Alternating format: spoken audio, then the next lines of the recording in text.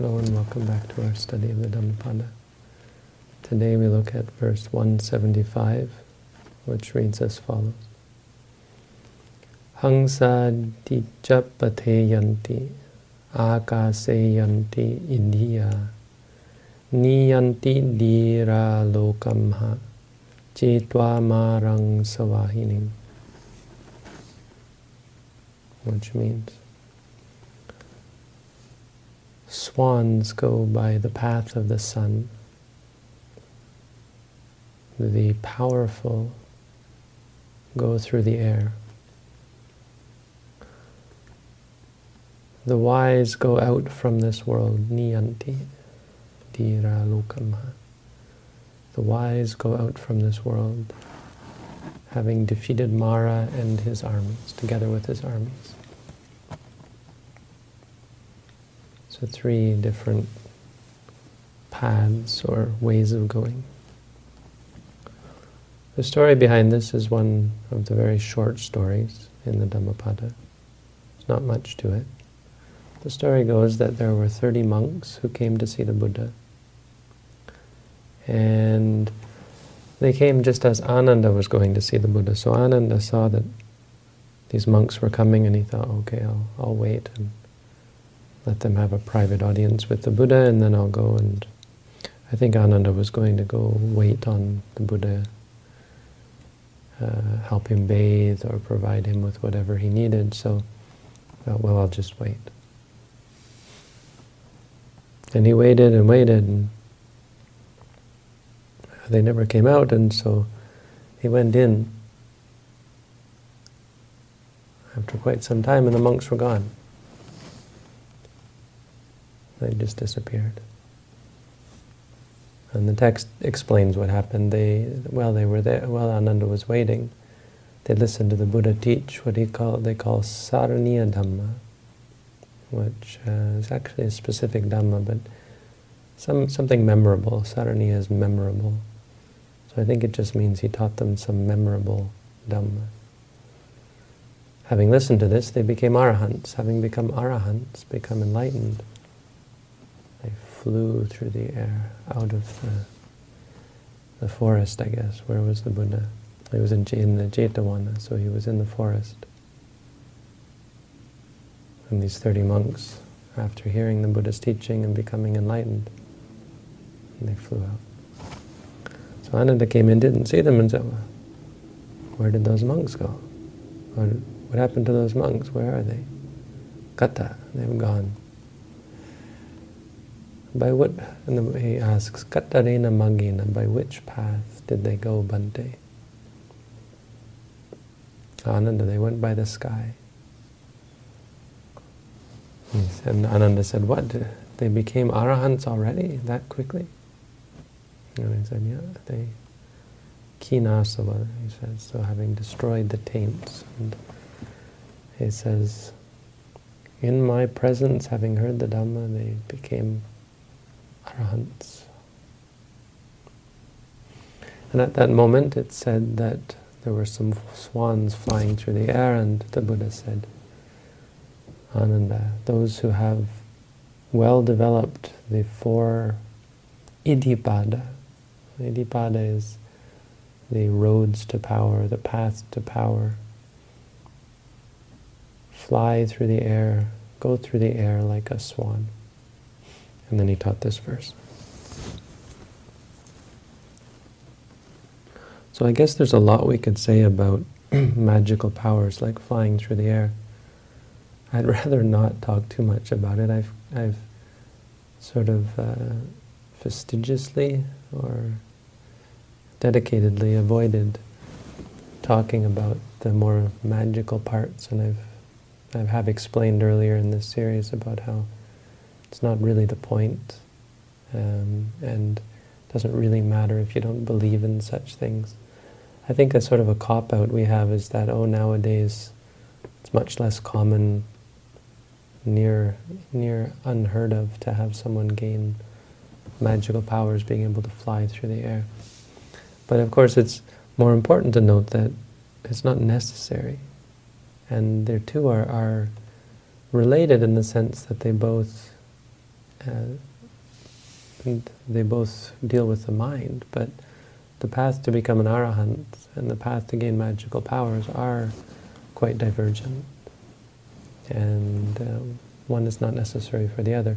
Now Ananda makes an interesting, his question is interesting because it almost sounds like he assumes that if they gain magical powers they must become arahants, which I think is a fair assumption because that is what the Buddha would have led them towards. I mean, I think what's more fantastical about this story is how quickly people could become enlightened in the presence of the Buddha.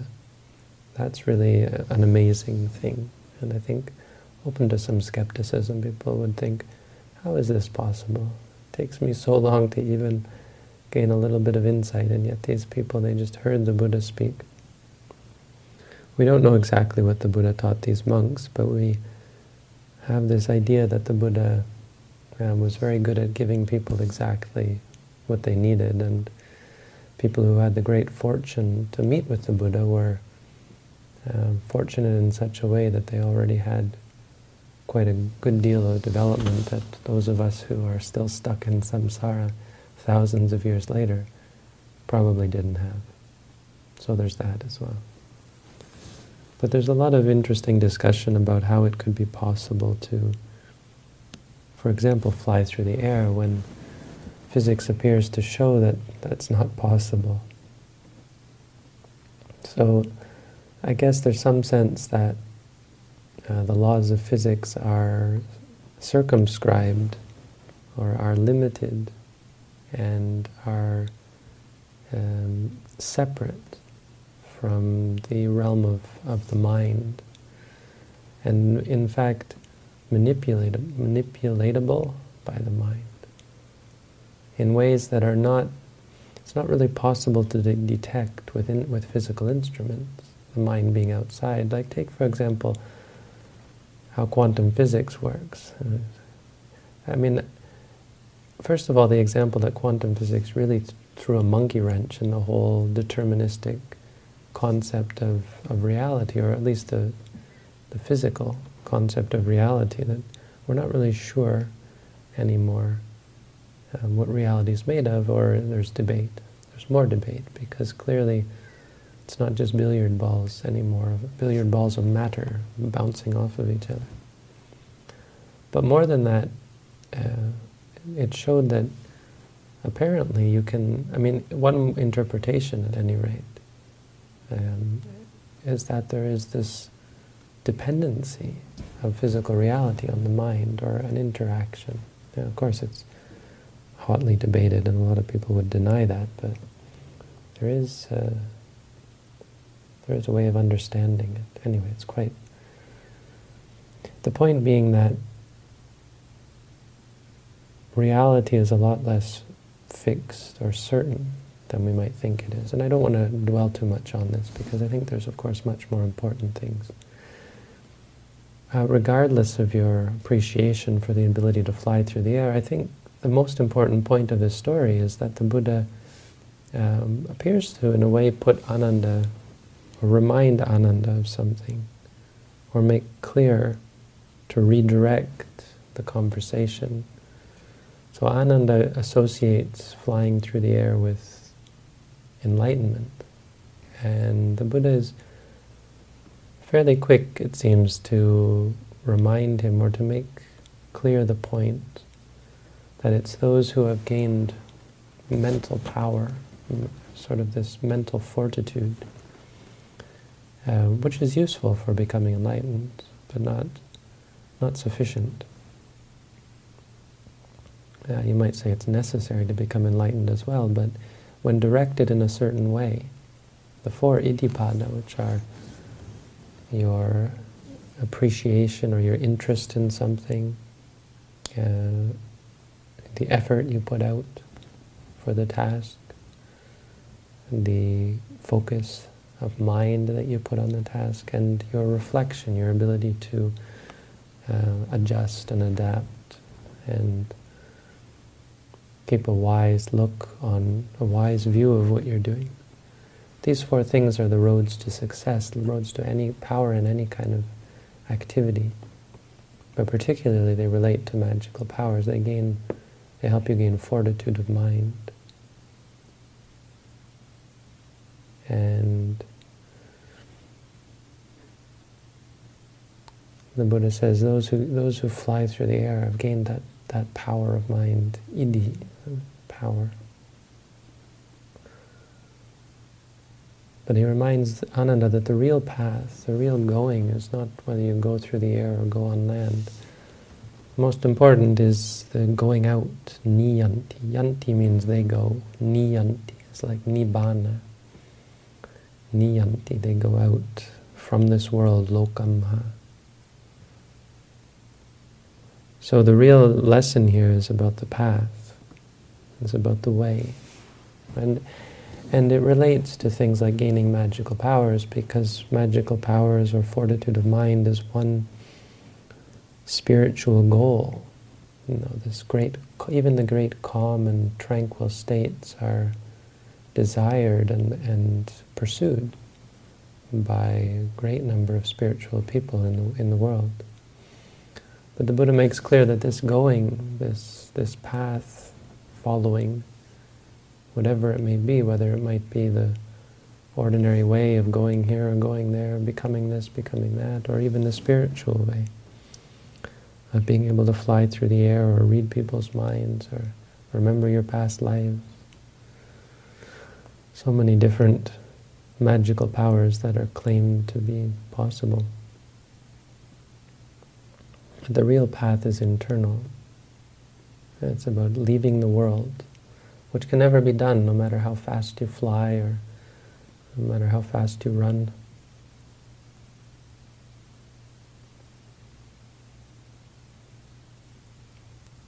But it's done by an inner movement, an inner travel, traveling from the defiled state to an undefiled state, traveling from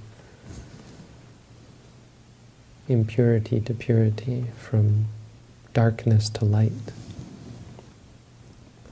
Because it feels very much like we're traveling, like we're going a long way. You practice a lot of meditation, days, weeks, months, years, lifetimes. It really feels like you've taken a trip. If you think about who you were before you started practicing, you've come a long way, we would say. It is a real path. The Buddha described it as such. And he would chastise the monks if they were talking too much about external paths. He said, Eseva maggo natanyo. This is the path, the only path, not those other ones. There are no others.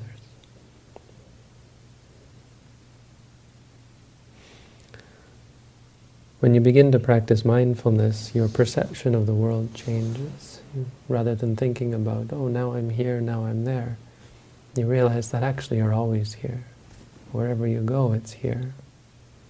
And this is because our ordinary activity, in a conceptual sense, is never here.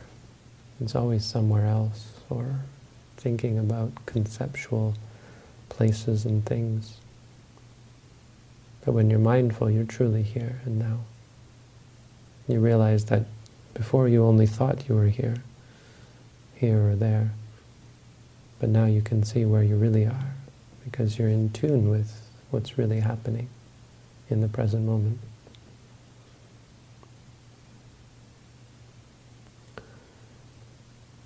So the question then is, well, what is this path?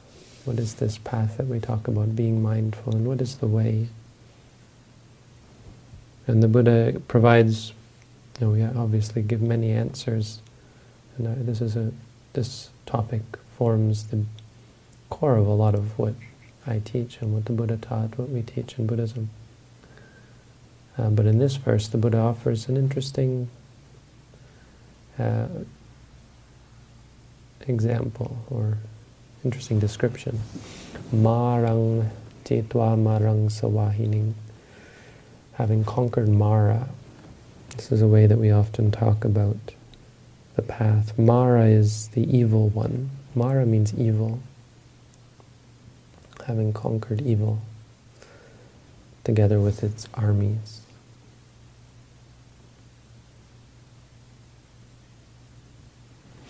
And so Mara, when we talk about evil, I mean, it's being personified. And there is a sense that one type of Mara is actually a heavenly or a supernatural being, living in some high state of existence that has what they call the delight over the creation of others. So there are beings out there that delight in our creations. They're probably having a field day with all the things that humans have created.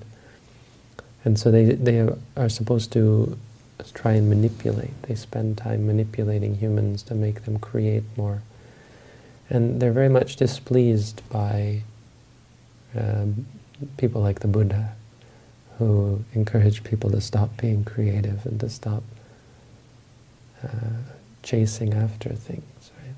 Stop building up, really in a sense tearing down and building up internally, something that they don't really delight in. And so the Buddha called them Mara, whether that's actually what they call themselves. He labeled these angels, these heavenly creatures or ethereal beings, Mara. But the evil that we really talk about, and the Buddha's really, I think, focusing on here, is the evil of defilement. So the Buddha talked about 10 armies of Mara, and so here he says Mara and his armies, or Mara and its armies. It's really talking about the evil of defilement and also the evil of suffering.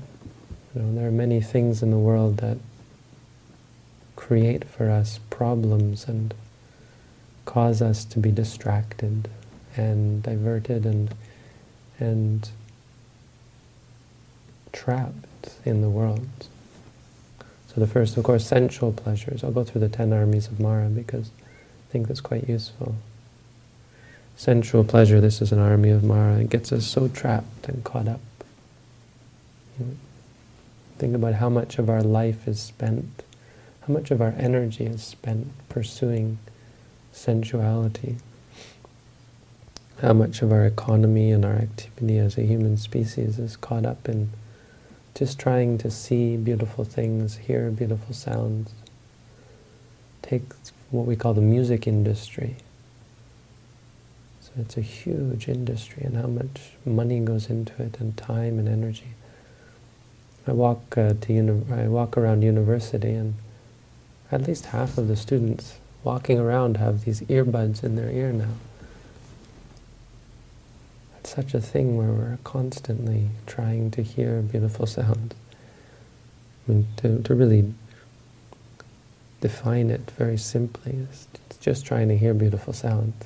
We put so much more into it and turn it into such a thing. What type of music you listen to and how the music calls to you and all these descriptions of it. Ultimately, the core of it, there could be a message and certain singing and so on, but the core of it is our desire to hear something pleasant. Smells, tastes, how much energy goes into food, how obsessed we are over good food, how much of our lives is caught up in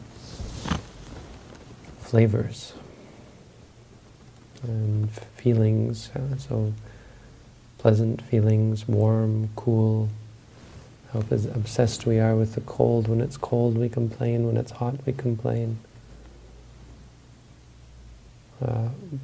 Nice, pleasant touch of soft and hard, and the feelings that come from sexual and sensual touch, and that sort of thing. It's the first one. The second one is discontent. So these are armies, and they're sort of things that contribute to our defilement, to our impure state, to the state of mind, states of mind that cause us suffering. We're not trying to be, it's not about sin or evil or so on. It's particularly about things that hurt us. Discontent is a big one. Contentment, the Buddha said, is the greatest gain, and it's discontent that drives us. We can't sit still, we can't be alone, we can't just be. I'm caught up in so much discontent. Number 3 is hunger and thirst. Hunger and thirst are not evil, not impure, right? It's not an impure thing that you need water and food, but it's evil. It's a ancillary evil in the sense that it drives us to so much stress and diversion. If we weren't hungry and didn't get thirsty, how much we would save on our ambition and our drive to attain and obtain. Number 4 is craving. Of course, this is a big one. Really the root of it all. We want things, and it turns out that nothing we want can bring us happiness, and so it just brings us more and more wanting. Now, of course, the overcoming of all these things, this is the conquering all of these. As the process is what we go through in meditation. Especially craving. So we overcome craving by realizing that the things that we crave are not worth craving. There's no good in them. Number 5, sloth and torpor. We're caught up by this unwieldiness of mind that comes from sleeping a lot, comes from living our life in laziness. Keeps us from being awake, being alert, being alive.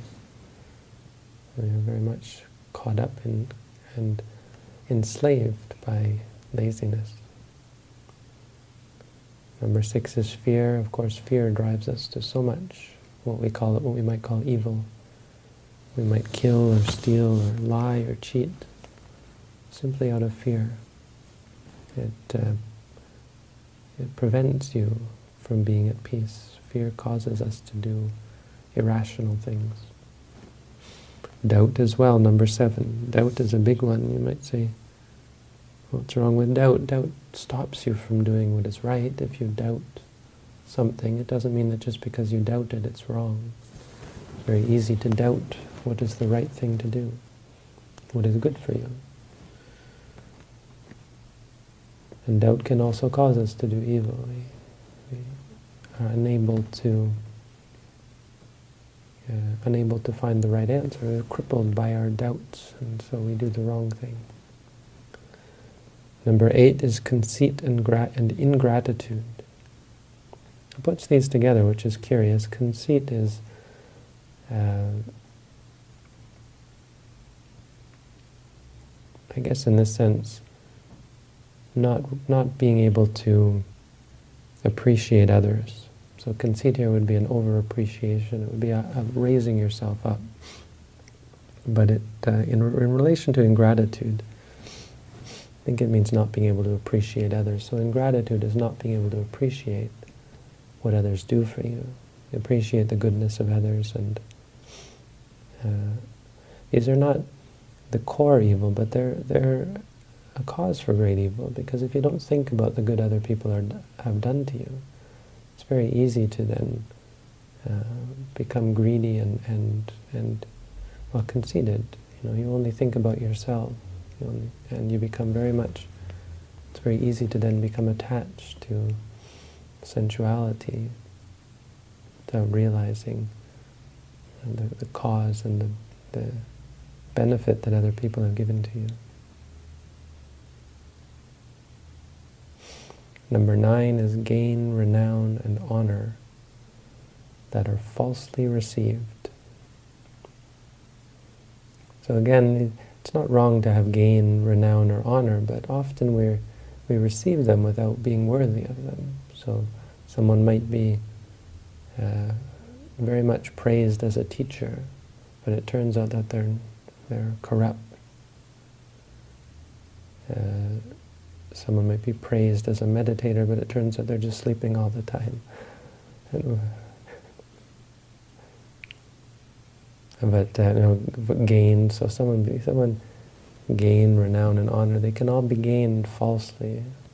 You can cheat and manipulate others, steal and so on. But gain, when it's not, when you didn't work for it, if you work for it, there's an appreciation of it. When you meditate and you work for the peace and the happiness that you get from it, and then people appreciate you, well, there's not such a big problem there. It's not as likely to lead you to become conceited about it. But when you gain things unwillingly, when people appreciate you, it's a problem for new monks nowadays, because monks, in Asia anyway, because monks have been for a long time treated quite well by lay people. In some countries, in Thailand it was like that especially. So new monks would often become quite egotistical, especially Westerners who aren't used to it, and when everyone's esteeming them, they get the sense, oh, I must be something special. And it's kind of subconscious, really. There's a story, we've been through the story of Bhaddiya. Bhaddiya was a man who thought he was enlightened because he was shipwrecked and he lost his clothes, and so he was naked. And because he was naked, he tried to find something, and I think he found, I don't know, a piece of bark or a piece of wood to cover up his private parts. And people saw him and thought, oh, this must be some kind of saint because he goes without clothes. And so at first he pretended and he was like, yes, yes, and they brought him food and he was like, oh, good. But eventually he started believing it, and he had this sense because of the gain that people were giving him. So it's a cause for great distraction and delusion. It can mislead you just by the fact, when we often look to other people for confirmation that we're doing the right thing, and if everyone's praising you, it's easy to start to think that you're on the right track, but it's quite possible that you're being wrongfully praised. And number 10 is self-exaltation and disparaging others. So again, this is really related to conceit, but it's in the topic of how we relate to others when we disparage others and hold ourselves up. This is a very bad habit, obviously. I mean, this is evil in itself. But it's a bad habit that leads to other defilement, or it becomes pernicious, right? Because even meditators can have this. You might say that all 10 of these are things that meditators particularly have to deal with, or meditators still have to deal with, even though they might do away with some of the coarse ones. These are things that Mara tries to throw at meditators. So you begin to gain insight and clarity and peace of mind, and then you look at the people who don't meditate and you think, I'm better than all those people, right? Quite pernicious, and it can really distract you and get you off track. It can be a real problem, especially for monks who are often held in a higher regard. Because they're held in a higher regard, they find it hard often to receive criticism. They think, who are you? I'm a monk. Meditators can have that as well, right? If as a meditator someone who doesn't meditate criticizes you, it's a very hard pill or bitter pill to swallow. Someone who's not meditating points out how unmindful you are.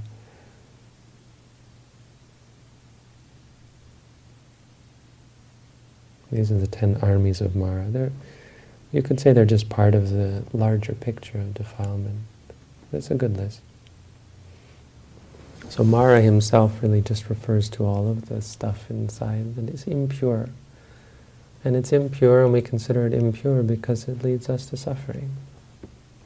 It's not so much what it does to other people, because they should be able to take care of themselves. They are responsible for their own happiness and suffering. But if you hurt other people, if you relate to other people in a clingy or a stressful way, you're just going to create bad habits, and you're going to create a sadness, sense of low self-esteem or guilt, right? Guilt is the word. You feel guilty afterwards. You feel bad about it, and so it will cause you stress and suffering. And as well, if it has nothing, even if it has nothing to do with other people, if you just sit around desiring this or desiring that, or if you live your life craving this, craving that, chasing this, chasing that, you'll never be at peace. You'll always be wanting. You'll never be free from suffering. And so the practice of meditation this is the path. This is the way one gets out of the world. The world is all of the things that we create and get caught up in. When you stop being caught up, stop chasing after, you free yourself from the world. You go out of the world.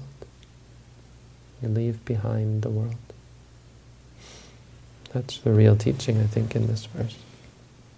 So that's the Dhammapada for tonight. Thank you all for tuning in. Wish you all the best.